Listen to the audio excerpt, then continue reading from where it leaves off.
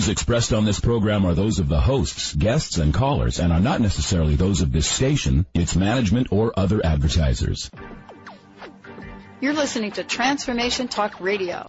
Hi, welcome. This is Dr. John DeMartini. This is one of the most amazing and inspiring shows that you can listen into. If you want to be on the edge of your seats, if you want to open up your heart, if you want to expand your mind, and you want to meet incredible people, stay tuned because you're just about to experience a transformative radio show that will change your life. And you're listening to the Dr. Pat Show that's coming up right next. Welcome to the Dr. Pat Show. Talk radio to thrive by. Powerful, inspiring, and coming to you live, bringing you stories of people like you and me, busting through and living life full out.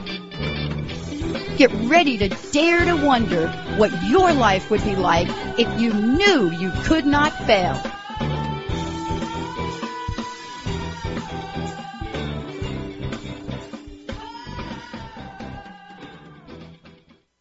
Hey, everybody, I want to welcome you to the Dr. Pat Show. This is Talk Radio to Thrive By.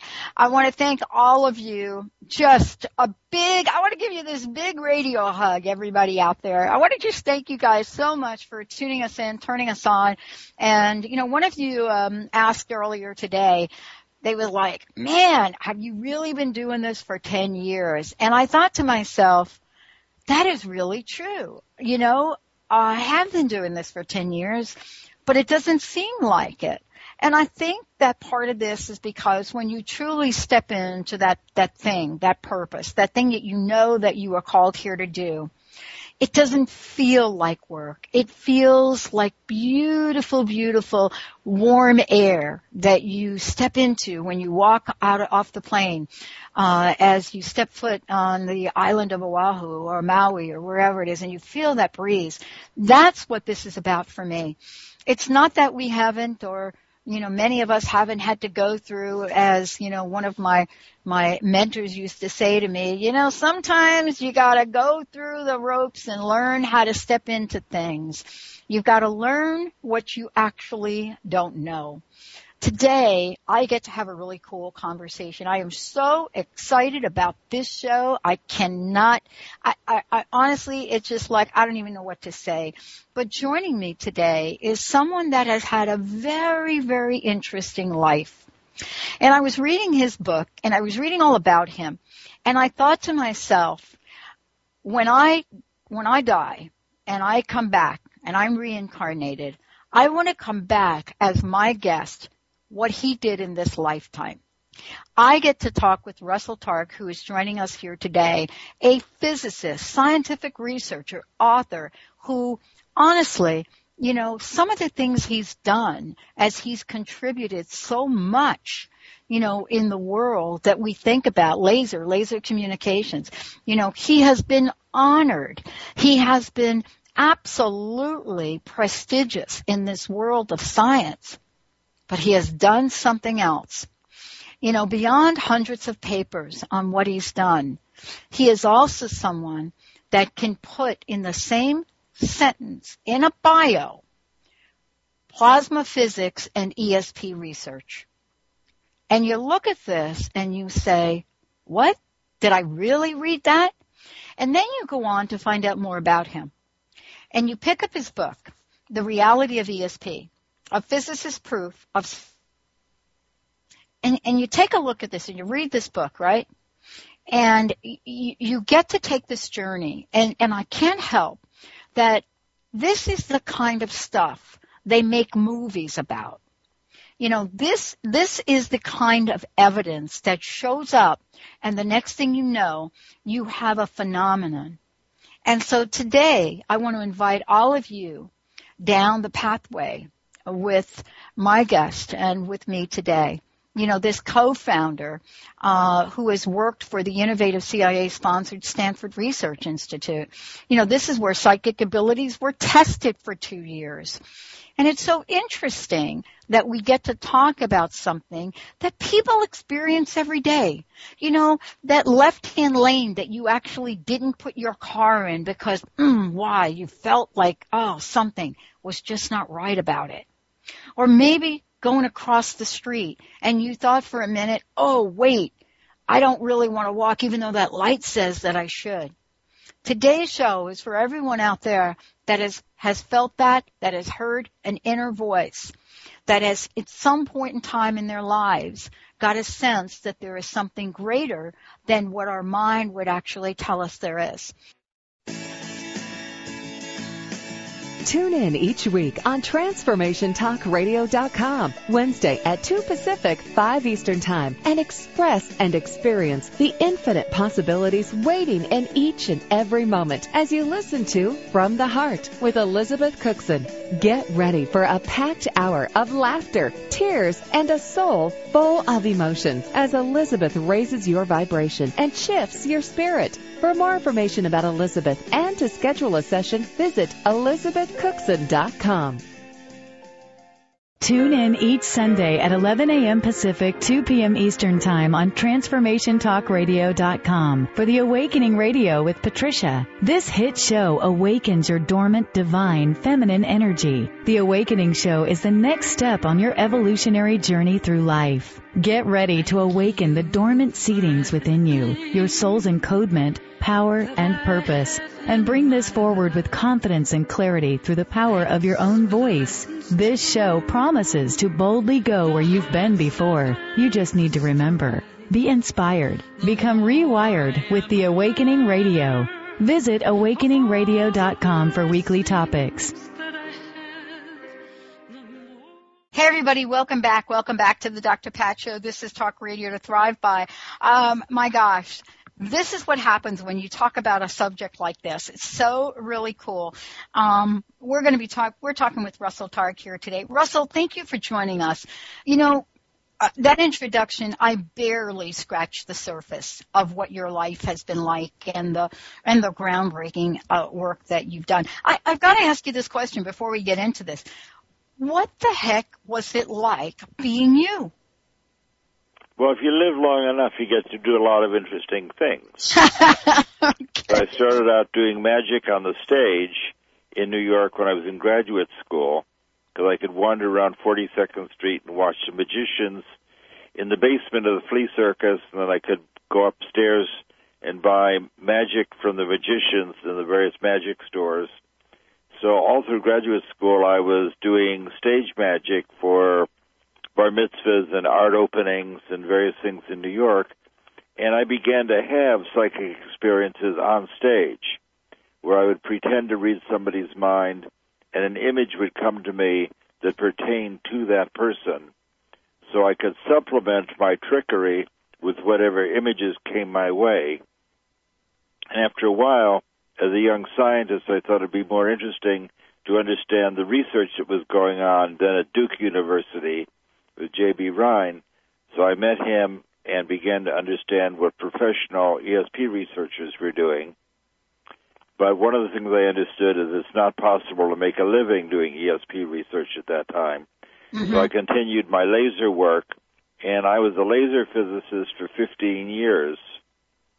And in the course of that, my spare time, I built an ESP teaching machine, help people get in touch with their psychic abilities. And I should say that ESP trainer is now a free application for the iPhone. So it's my gift to all your listeners. They can just go to the application store and download this 4-choice trainer. That's very important because I brought that to a meeting with Wernher von Braun and NASA. Von Braun did excellently with my ESP game, and he told the head of NASA to give us some money to study it. And that's how the program at SRI got started, a meeting out in St. Simon's Island off Georgia, where I was there with Arthur C. Clarke and Wernher von Braun and astronaut Edgar Mitchell. Yeah. So it was Mitchell and von Braun were very helpful to convince NASA to let us start our program at Stanford. Yeah, for me this is exciting. I gotta say I'm so thrilled to really have this conversation with you because both you and I have a couple of things in common. I'm from New York. I did go to Columbia University. I totally get what it's like to be, walking around on Manhattan, whether it's to see a magic show or other things. So did you ever walk down to the basement of Hubert's Flea Circus and see the magician? I wish I would have done that. I didn't, though. But I wish I would have. That'd probably be too dangerous for a girl. Oh, yeah, I would imagine that. There are a lot of places in the city that are. But here's what I'm so thrilled about. I mean, you were part of, a movement that wasn't really recognized by the general population when this research was going on. Oh no, I was a child theosophist. I was 20 years old in graduate school and going to meetings of the Theosophical Society at Midtown Manhattan. And that's where I learned about angels in the backyard and Annie Besant, who could close her eyes and see the atoms in a block of hydrogen. And they had a lot of data from the 19th century that the great psychic theosophical people were able to see, and was only verified and revealed tens of years later. So theosophists were way ahead of the other ESP researchers in America. One of the things I wanted to ask you, and let's talk about the book for a minute, The Reality of ESP. And, many people think about research and they think, oh, give me data. But this is really different. I mean, you were part of conducting a number of different studies. And let's just talk about one of them. I call it a physicist's proof of psychic ability. Yeah. The evidence is now so strong that it's unreasonable to doubt the existence of ESP. Because the statistics supporting psychic abilities is 10 times stronger than statistics saying you should take an aspirin to prevent heart attacks. Wow. So the data from many, many ESP studies is odds of 1,000,000 to 1, and it's much stronger than the National Institute of Health data saying aspirin is good for you. So you can't prove anything mathematically that's a fact of nature, but the evidence for ESP is now so strong, I felt that I had to write one more book, and this one's called The Reality of ESP, and I talk all about the work we did for the CIA for 20 years that had been classified secret, and one of my accomplishments is to get that declassified so I can tell you about it without our going to jail. Mm-hmm. Why do you think that the government or any institution wants this to be kept a secret? What is the fear? It was a secret when we were doing it. It was a secret when we were doing it during the Cold War, because we were spying on the Russians and the Chinese and the Iranians. So half of the deal we made with the devil. See, my partner and I went to the CIA and said, we know what you're up to, and we think we can help. This is a Cold War, and we're scientists, and we're in favor of intelligence rather than ignorance. And we propose to give you information about what's going on in the world, operational information, and we'll do that with half our time. We want to spend the other half our time understanding how ESP works. And the very thoughtful head of intelligence at CIA said, if you can describe our favorite current site in Russia, we'll support you. And we went back working with the psychic policeman, Pat Price, and he said, okay, I'm lying in the sunshine on top of a building, and the giant crane is rolling over my body. It was the biggest damn crane I ever saw, and he drew a picture of that. And I show that in the book. And then he said, and inside this building, the people are building a giant steel sphere, 60 feet in diameter, and they're welding it together. And he drew a picture of all of that. And we then brought that down to the vault where the CIA agent was waiting for us. And he said, well, you've got a very good drawing of the giant gantry crane, which we have a picture of. We don't know about the sphere. And unfortunately, it took 2 years to verify the sphere, and Pat Price died. But when they rolled the big sphere out, the CIA said, you're describing exactly the right place. and it looks like the Russians are building a particle beam weapon to shoot down our satellites that are taking the pictures. And they then supported us all the way from 1972 to 1995. They're very impressed because we had information that no one in the Western world knew about. So they were convinced that we were the real McCoy. And Pat Price was a great psychic. He was involved in helping us in the Patricia Hearst case when the daughter of William Randolph Hearst was kidnapped from Berkeley. The Berkeley police called us and said, can you help find the heiress? Can you help find Patricia Hearst? And we went to Berkeley with the police commissioner, and Pat said, well, I want to see your mug book, the big picture book with all the photographs of the usual suspects. So he laid down on a big wooden table, and Price turned the pages with 4 pictures to a page, turned it page after page, and put his finger on one man's face, said, that's the ringleader. And that was Donald DeVries, who was the ringleader, but nobody knew then. And they said, well, we know DeVries. He escaped from prison a year ago, and we haven't heard from him lately. Can you tell us where the kidnap car is? And Price said, yes, I can do that. Why didn't you ask me? I see a white station wagon about 50 miles north of here.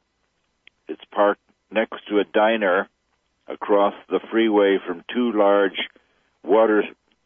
gas storage tanks, and the pedestrian overpass is going across the freeway. In pretty specific description. And one of the detectives said, I know where that is. It's on my way home to Vallejo, where I live. So they dispatched a police car. 10 minutes later, they had found the station wagon just where Pat Price said it would be, and they knew it was the right car because when they opened the door, they did not find Patricia Hearst, but they found cartridges on the floor that matched the cartridges we had seen earlier in the day in her apartment just off campus. So that's as close to magic as I've ever seen. Wow. Pat just standing in the police station describing precisely where to go to find the kidnap car that pertained to the kidnapping that just occurred a day earlier. You know, Russell, I want to ask you, I mean, there's so many things that I'd love to talk with you about, but there are so many wonderful, I mean, eye-opening, paradigm-shattering examples you give in this book, The Reality of ESP. And I also want to tell folks out there, you know, if you want to go to the website, espresearch.com, lots of information. You know, in the book, you mention a number of different people, and I want to talk about a couple of them if we could. Who has been, let's just say, you know, the most interesting person that you got to research and work with in your journey? Who have been, you know, who comes to the top of your list? Well, Ingo Swann created remote viewing as we know it today. Ingo is an artist, a natural psychic, and he discovered that it's possible to quiet your mind and describe and experience what's happening anywhere in the world or off the world. So he said, you're wasting my time having me look at envelopes and describe pictures or see what's on the blackboard in the next room. If I want to see what's on the blackboard in the next room, I'll open the door and look.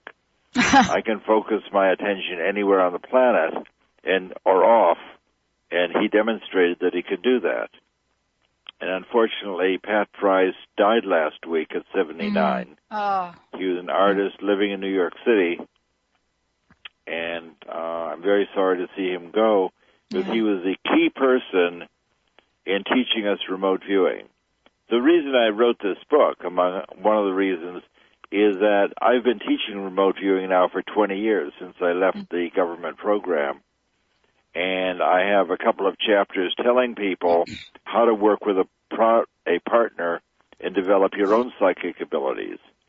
Now, Ingo Swann taught my partner, Hal Putoff, and me how to do remote viewing. And then Hal and I taught 6 Army officers from the Army Intelligence Command, so-called INSCOM. We taught 6 people in the Army how to do remote viewing to create a psychic Army Corps in the late 1970s. And that program ran another dozen years, doing psychic spying that they didn't want to give to the psychics in California. They would rather keep it all wrapped up in their own psychic cocoon at Fort Meade in Maryland. But so Ingo taught Hal and me, we taught the Army, and then the Army taught the world. So that if you look on Google and search for remote viewing in quotation marks, there's more than 2.5 million pages dealing with remote viewing. That's quite a lot of pages for something thought by many not to exist. Yeah. You know, one of the things that I think that people that read this book are going to be struck by, and I think it's Deepak Chopra, as a matter of fact, you know, just put a quote right on the book and saying provides convincing evidence. And I looked at that and I thought, okay, this is going to be amazing. There's so much that you've done, so many examples. What do you think is the factor that holds most people back, Russell, from believing this? Even though I bet if you were to go ask just a whole walking around the streets if they've ever had an intuitive experience, I would imagine that almost all of them would say yes. Yes, more than half the people in America say that they've had psychic experiences. Because ESP is a natural experience, it's a natural phenomena. And so I'm not really teaching people how to be psychic. I'm giving them permission to make use of an ability they already have. And the most important thing that I can tell you is that it's no harder to describe something going to happen in the future than it is to describe some hidden thing right now. So the reason we call ESP a non-local ability is that it's independent of space and time. That is, we've done experiments where you have to describe what's happening in the next room, what's happening in the next country, what's happening in China or Siberia, and all of those work excellently. As Ingo Swann had a task early in our program, the CIA came to us and said, here we are on Monday, what's going to happen at these geographical coordinates, latitude and longitude, next Thursday? Can you look ahead 3 days to these coordinates? And Fry said, oh, that's very pretty. Get me some colored pencils. So I ran downstairs, came back to get him colored pencils, and he drew a beautiful pyrotechnic display with many colors and hemispherical stars up in the sky and trucks off in the background. CIA said, thank you very much. It looks very interesting, and they left. And what he had drawn was a Chinese atomic bomb test that took place, but it failed. So what he drew 3 days in advance is what you get when you burn uranium in the air, but it fails to create a mushroom cloud. So they were trying to make an atomic bomb, and it didn't work. So they wound up burning up a lot of uranium, and that's what you call a pyrotechnic display, and he was able to draw that and see it accurately 3 days in advance. So on Monday, the CIA recognized from their experience that indeed Chinese were doing an atomic bomb test just as they thought, and it was going to fail. So one of the things you can learn to do when you go to sleep is make sure you've got a pen and paper by the side of your bed, and when you have unusual or unusually clear dreams, write those down, and you can then learn to separate your anxiety dreams and your wish fulfillment dreams and your dreams with residue from the previous day. You can separate those dreams from the precognitive dreams, which are unusual or unusually clear and have things that are not part of your experience. So you can add to your repertoire these psychic things that are coming your way. And in fact, most people have their first psychic experience through a precognitive dream. You know, Carl Jung knew that. Yes. And, there's something that you talk about in the book that really relates to what you've just said. I think that for many of us, and my own experience has been that, well, I call them daydreams. I don't know what else to call them. But I'll be driving down the highway, and all of a sudden in my windshield, I will see a picture as clear as the picture I'm looking at out of my window right now. And I didn't really know what they were until later on.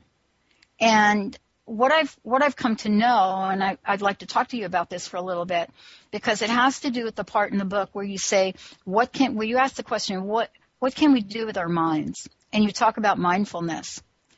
Now what happens when I see something like that, or for example, that's how I got the title of the book that I'm writing, I immediately know there's a call to action. There's something for me to do.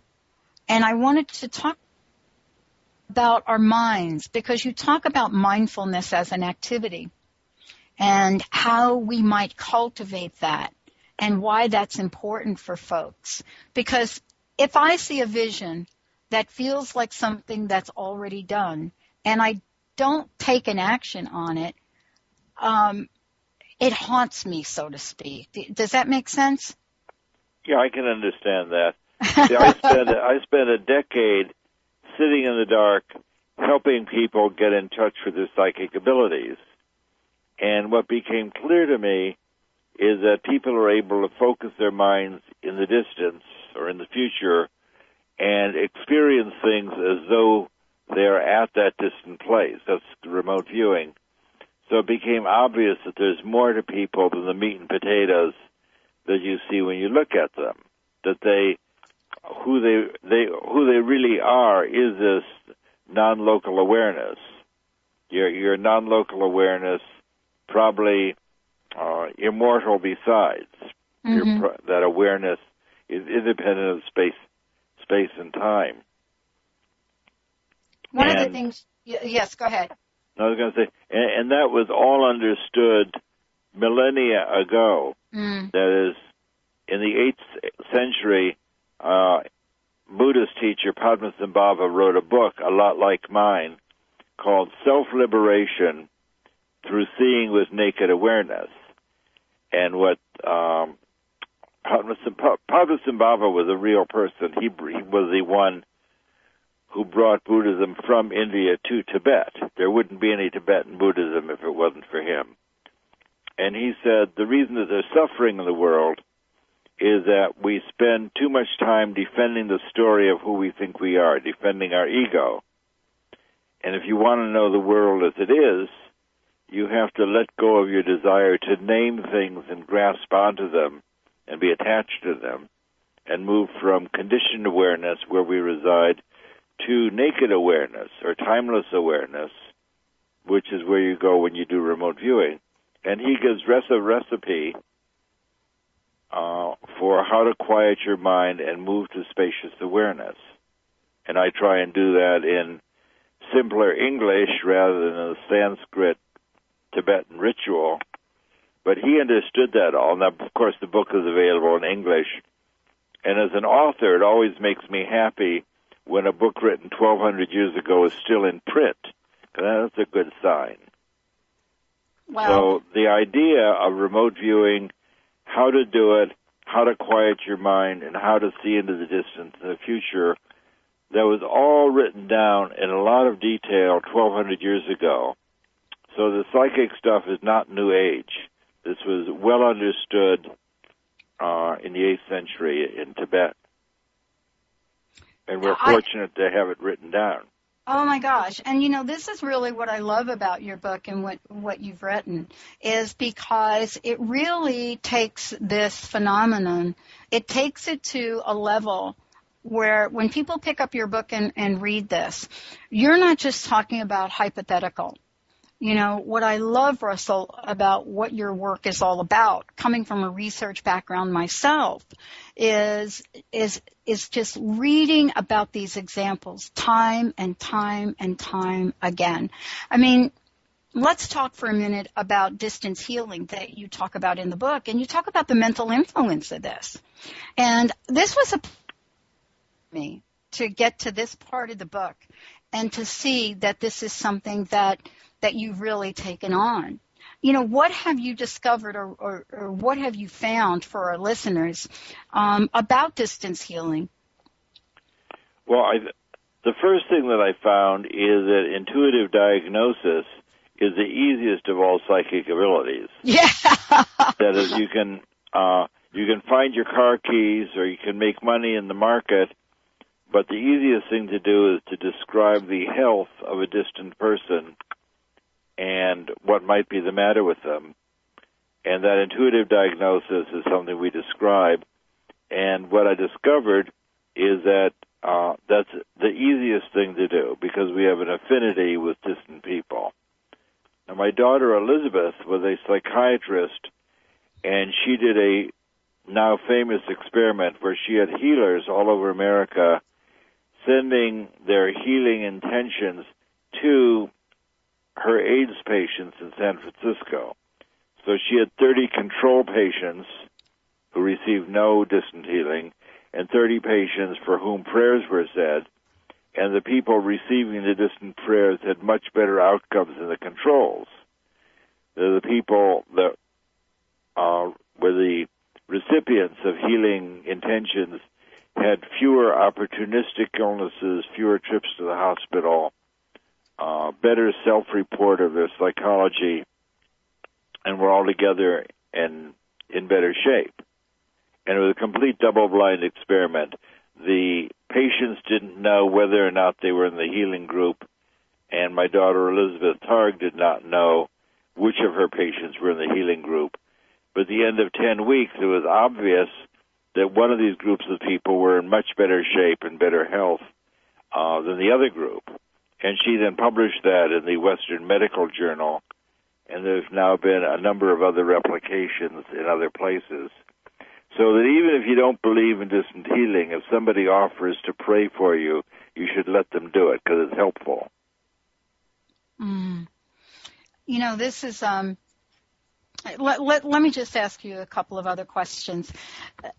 I would love to know if on your journey, all of the research that you've done, all of the experiences that you've had, what have been or what has been, some of the most mind-blowing, if I might use that term, mind-blowing that you've been part of? Well, one of them I mentioned, standing with Pat Price in the police station, where it's like a Western, they say, which way did they go? And he said they went that way and pointed north and told them exactly how far and where they should go to find the kidnap car that had kidnapped Patricia Hearst. He did that. No meditation, no hocus pocus. Say, you want the police car, you want the kidnap car, that's where you go. The other thing that makes me believe in ESP, the other thing that looks magical, is that after I left SRI in 1982, I set up a little operational group called Delphi Associates, and we made psychic toys for Atari, and we also were forecasting changes in the silver commodity market. So we were buying silver against the Hunt brothers in 1982. Mm-hmm. And we would forecast each week for 9 weeks whether silver would go up a little or up a lot or down a little or down a lot. So we made 9 forecasts working with a enthusiastic investor, and we were correct every time. So we made 9 successful forecasts for the direction and the amount of the change of silver, and we made $120,000. And we're on the front page of the Wall Street Journal. We got to keep the money. Nova made a film about us, so that was a totally win-win-win situation. We showed that psychic abilities not only can find hostages in Iran, but can look into the future and forecast changes in the silver market. Now, it's very hard to read with ESP, so it'd be nice if our psychic could close his eyes and see the numbers up on the big board at the commodity exchange 4 days in the future, but he can't do that. He can't read. So we had to make use of something called associative remote viewing, which we invented. So instead of trying to read the big board, the broker each week will have 4 different objects that he'd put on his desk. And each object would be associated by him with a change in the market on that following Friday. So he'd have, he'd say, he could tell us at a later time that the champagne bottle means up a lot, and the Dixie cup means up a little, and the book means down a little, and his leftover pancake from breakfast is down a lot. So I wouldn't know any of that. I interview the psychic, and he says, well, my question is never about silver, no grasping for silver. The question is, here we are Monday, what am I going to put in your hand on Friday? What do you experience in your hand? The psychic says to me, I see something round, and it's kind of floppy, and it's got a bad smell. Actually, it's a pretty disgusting object you're handing me. I say, well, that's a terrific description. That's full of aesthetic impact, feeling tone things. So I'd call the broker and said, I got a description of this round, floppy, funny-smelling thing. Do you have anything like that? He'd say, why, yes. One of my objects is my leftover pancake. And I say, well, what does that mean? He said, well, that means silver's going down a lot. And based on the fact that the psychic in Palo Alto saw a pancake in his hand a week in the future, wow, we would sell $20,000 worth of silver. Wow. Even though the Hunt brothers were buying it at the time. And we made some of our biggest wins selling against the rising market. Oh, my gosh. And the fact that we could do that 9 times in a row is one of the most mind-blowing things probably in all of ESP research. Because in life, doing anything 9 times in a row is impossible. Yeah, pretty ridiculous, right? It is when we think about it. So it can be done. Oh my gosh. You know, I wanted to talk a little bit, if we could, about some of these incredible people that you've come across as well, and you talk about in the book. Hella is one of them. Some of the folks that, you know, when I read about this, I think, oh my gosh, you know, does it get any more reliable than some of these folks? You know, well, Hella was a wonderful person. She was a friend of mine from New York. Yeah. She was a photographer from Life magazine. And after we had spent 2 years working with Ingo Swann, who taught us how to be psychic, and Pat Price, who was a remarkable psychic policeman, the CIA said, can't you find us a control person? We want to see what an ordinary person is. And Hella was by no means ordinary, but she promised me she had never done anything like this before, and she was very amused at the idea that we were paying her a significant amount of money to come and learn to be psychic. So she thought that she was just tickled that she found a new job as a psychic for the CIA. That just made her laugh. So she came, and we sat down together, and I had to sort of lead her into remote viewing, because Pat Price and Ingo Swann didn't need any teaching, and she became the most reliable psychic on the program. So she came into the control, but year after year, for a decade, she was the journeyman psychic who was always up to work with us. She never had any reservations, and she was also incredibly accurate. So in our formal published experiments in Nature magazine and the Proceedings of the Engineering Society, it was her work that was the most statistically significant, more so than anybody, even as she came into the control person. Wow. And she worked with us for a decade, very successfully and good-humored and good spirits. So she was a live wire, and we were very happy to have her. Someday they'll make a film about our work starring Hella Hamid. Well, you know, that's what I was just going to ask you. I mean, everything that is what movies are made of. And, you know, when I started talking about the show, Russell, and I was talking about you, I mean, it was, you know, I had this moment where I thought, you know, this is the stuff that films are being made from today. But the problem is that the films that are in our pop culture don't present as real. They present as fantasy, or they present as horror, or they present as science fiction. But what you've done is you've brought the reality to this, you know, and that's why you call this the reality of ESP. And I wanted to take a minute here. I know this hour has gone so quickly. I wanted to take a minute to ask you, what might people do to hone in on this gift? What can we do to practice and become better at this? Well, the first thing you have to do is find a friend to work with. Okay, I've got one of those. Yep. You're very fortunate. It's a two-person game, and what you need your friend for is to guide you. So your friend will find little objects are much easier to describe than pictures. So when I do a workshop, I always have a whole suitcase full of junk for people to describe. So you want your friend to bring you a little object, and the object should be interesting. No pencils or bobby pins. Your friend should bring you something that's worth describing. And then in the very beginning, you will quiet your mind and make a little sketch of what she brought you. The main thing you have to learn is that you're not trying to guess what it is. You don't want to get halfway through and say, oh, I know it's a Swiss Army knife or potato peeler. You don't want to guess for several reasons. One of them is that psychic abilities is a non-analytical ability. So it's very, very unlikely that in the images you see in your mind's awareness, you'll be able to recognize what the object is.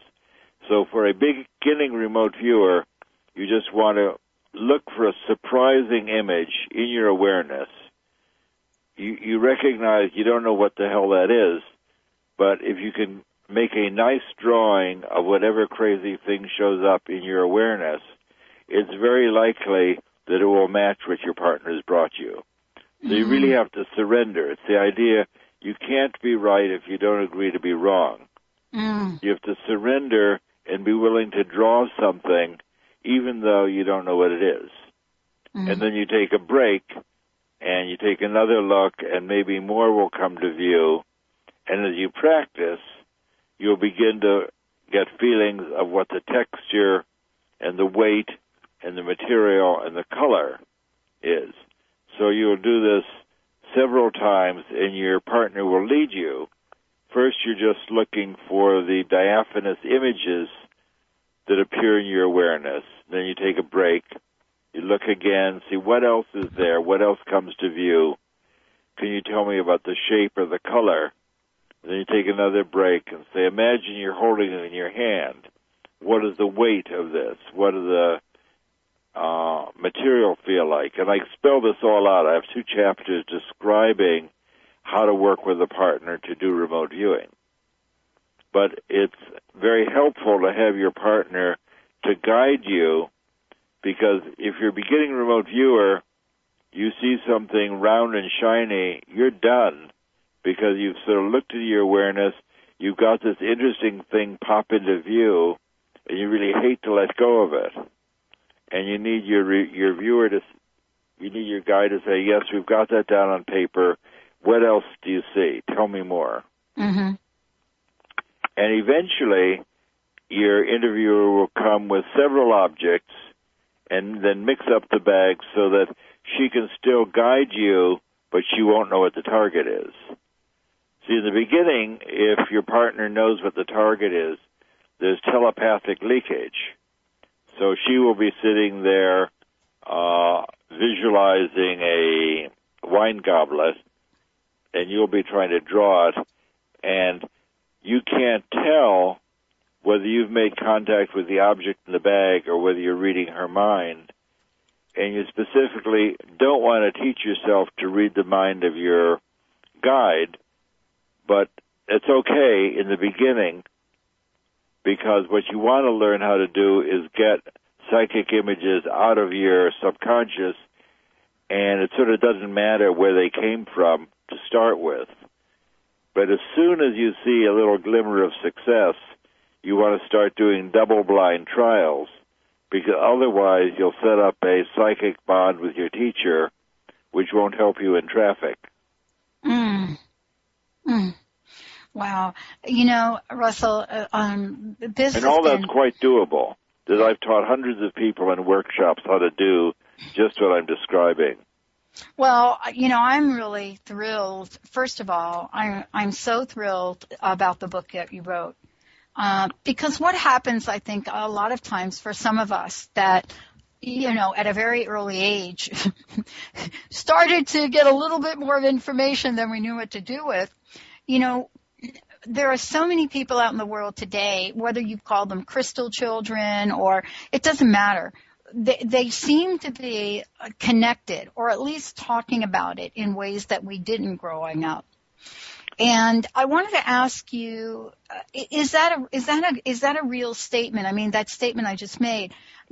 Are we talking about it more? Are there more? Well, one of the things that's new is that modern physics says that we live in a non-local space-time. That is, modern physics has finally caught up with Padmasambhava and said, yes, separation is an illusion. Things that appear separate from one another can indeed be connected, and they're connected because we live in a non-local space-time. That this non-locality is a property of the universe. The Hindus knew that 3,500 years ago, that whenever you see a little yin-yang symbol, that's a symbol saying that your consciousness fills all of space-time. That is, your yin, your identification, your heart, your Atman is the same as Brahman. Atman equal Brahman. Your self or your awareness is one with all of physical and non-physical space-time, no separation. So the teaching of the little yin-yang symbol is that there's no separation. I tell people it's a church of non-duality. And that's very much like modern physics, which talks about non-locality, in that things that occur are independent of space and time. Photons, elementary particles of light that are born together, travel away from each other at the speed of light, and they're still connected. So these are like your star children who are still connected to one another after they move away. And we see that particularly with identical twins. Identical twins who are born together and raised apart still have amazing connections with one another. One of the things that is so fascinating, and this is really kind of, cool, and getting to read the book and talk to you about this, Russell, is what is next on the horizon. I want to take a few minutes to talk about this because, I think if you'd talked to people 50 years ago, and of course, you did, and others have, about, having this conversation fast forward we've today. been doing this a lot. We started the program at SRI, at Stanford Research Institute. That program started 40 years ago. So I've been at this a long time. Yeah. But let's think about where we are today and how fast things are moving. Well, where do you see the future of this going? Well, the new question that has to be answered is about precognitive dreams. For example, I can have a dream. Recently I had a dream about an electric train running around the upper part of the ceiling in my living room. And I thought that was pretty crazy and told my wife about it. And then the very first thing I saw on my monitor is I have the New York Times for a homepage. So in the morning at 8 o'clock, I grab a cup of coffee, sit down at my monitor, see what's on the Times, and what was on the front page of my screen was a story about the elevated downtown Chicago. The elevated train is 100 years old, and that train runs in a circle 12 blocks around the downtown loop. the reason that downtown Chicago is called the Loop is because the elevated train runs in a circle around it, and I grew up in Chicago. Mm-hmm. So what I was dreaming about with the electric train around the top of my living room was a reflection that I was about to see a picture of the elevated train running around Chicago as a feature story. It was the photograph on the front page of the New York Times on the day that I was dreaming about the elevated trains. Mm-hmm. So what I would say is that my 8 o'clock experience seeing the elevated was the cause of my dream 2 hours earlier. Oh, wow. And that's a retrocausal event. That is, the past is being affected by the future is affecting the past. Mm-hmm. Something at 8 o'clock is causing something to happen 2 hours earlier. And that kind of retrocausality is a hot topic in modern physics, because most things in physics, the earlier thing causes the later thing rather than the other way around. And that's what has me excited these days, the nature of causality. I'll tell you, that is really exciting as well. There's so much that has been talked about in terms of the law of attraction. I mean, I'm sure you've heard about that. And what does it mean to set intention? But I think most of the material that has been written about it, is missing so much of what you talk about in this book. There seems like there's almost a disconnect between, what's coming out in sort of the human potential movement about intention and what you've actually have been able to demonstrate, in your research. Yeah, what we showed is that people can quiet their mind and visualize what's waiting for them in the future. When I left SRI, I was able to quiet my mind and see the Lockheed buildings where I would later be working. Oh, wow. So, and that's what I did a year later. So that information is available. The book is called The Reality of ESP, The Physicist Proof of Psychic Abilities, and you can see a lot of the things we're talking about on my website, which is espresearch.com, and you can write to me at my website as well. Oh, I can't thank you enough, Russell, for joining me here today. Boy, I hope that you will come back to the show again. There's so much that I would love for our listeners to know about you and your work and your book. Thank you so much for a fabulous, fabulous conversation. I'm very happy to be with you. Thank you for the opportunity. And I want to also thank you for being courageous and stepping out into the world and taking this on. In some of the most trying, skeptical times of our lives. Well, I just want to encourage people to get in touch with the part of themselves that is psychic, because that's the exciting place to be. Thank you so much, Russell. Russell Targ, everybody.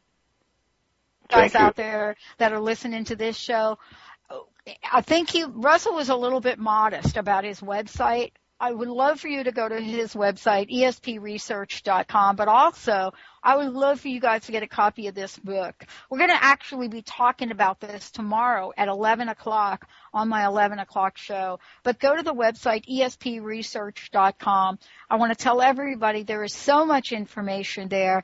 You not only get to know more about the man, but you get to know more about the miracle. Well, thank you all for tuning us in, turning us on. For more information, or if you have missed any of this, please go to the drpatshow.com or transformationtalkradio.com. Russell, again, thank you so much. Thank you. Bye-bye. All right, everybody. Thank you all for tuning us in, turning us on. We'll see you next time.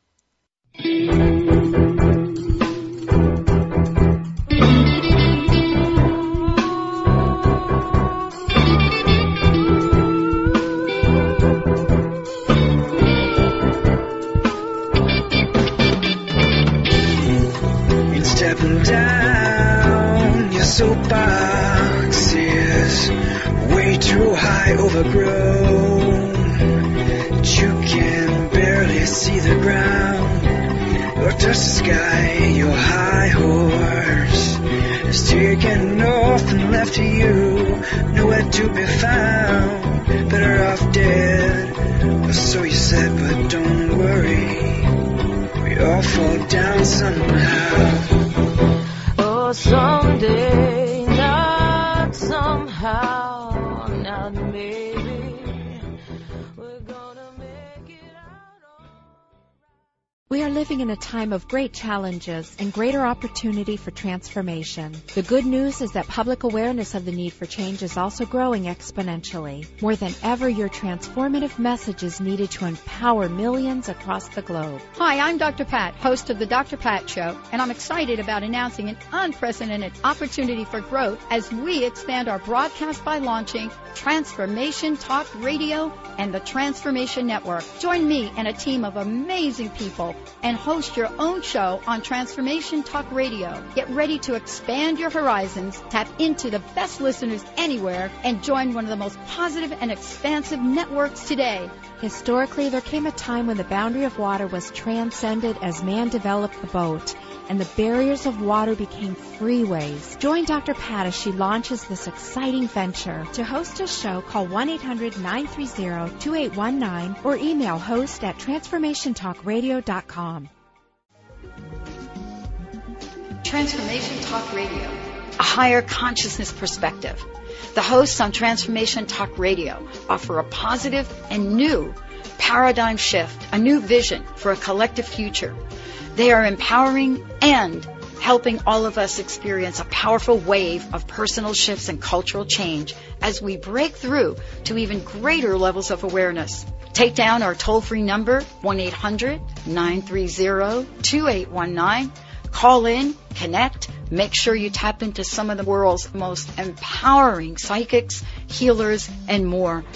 Get an on-air reading with the best. Tune in, transformationtalkradio.com. Hey, everybody, we'll see you there.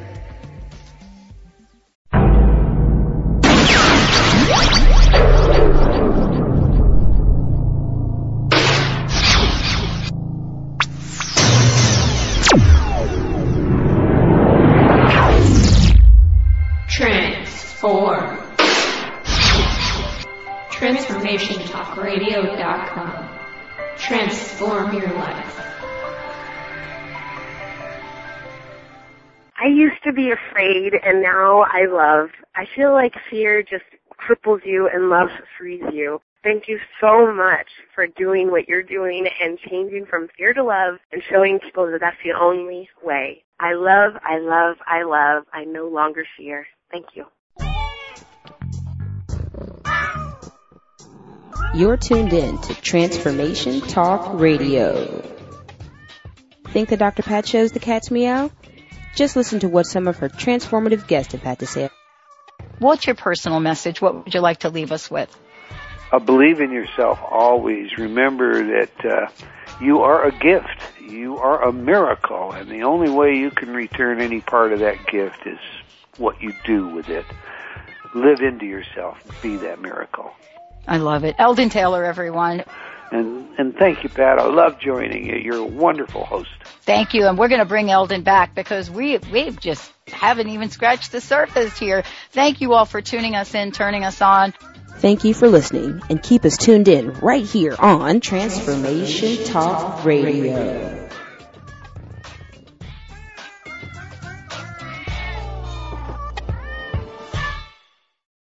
Transformation Talk Radio is designed to attract people like you and like me. Millions of people across the globe are looking to up-level their lives.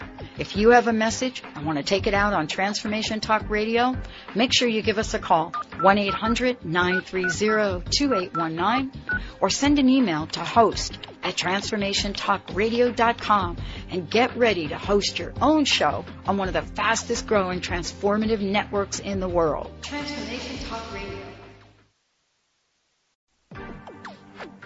You're listening to Transformation Talk Radio. Our hosts are setting a new standard for a fresh kind of talk radio, creating conversations that are transforming the world, one listener at a time. Transformation Talk Radio's mission is to broadcast a distinct blend of live talk radio interviews with a mix of uplifting and intelligent news, educational and practical information.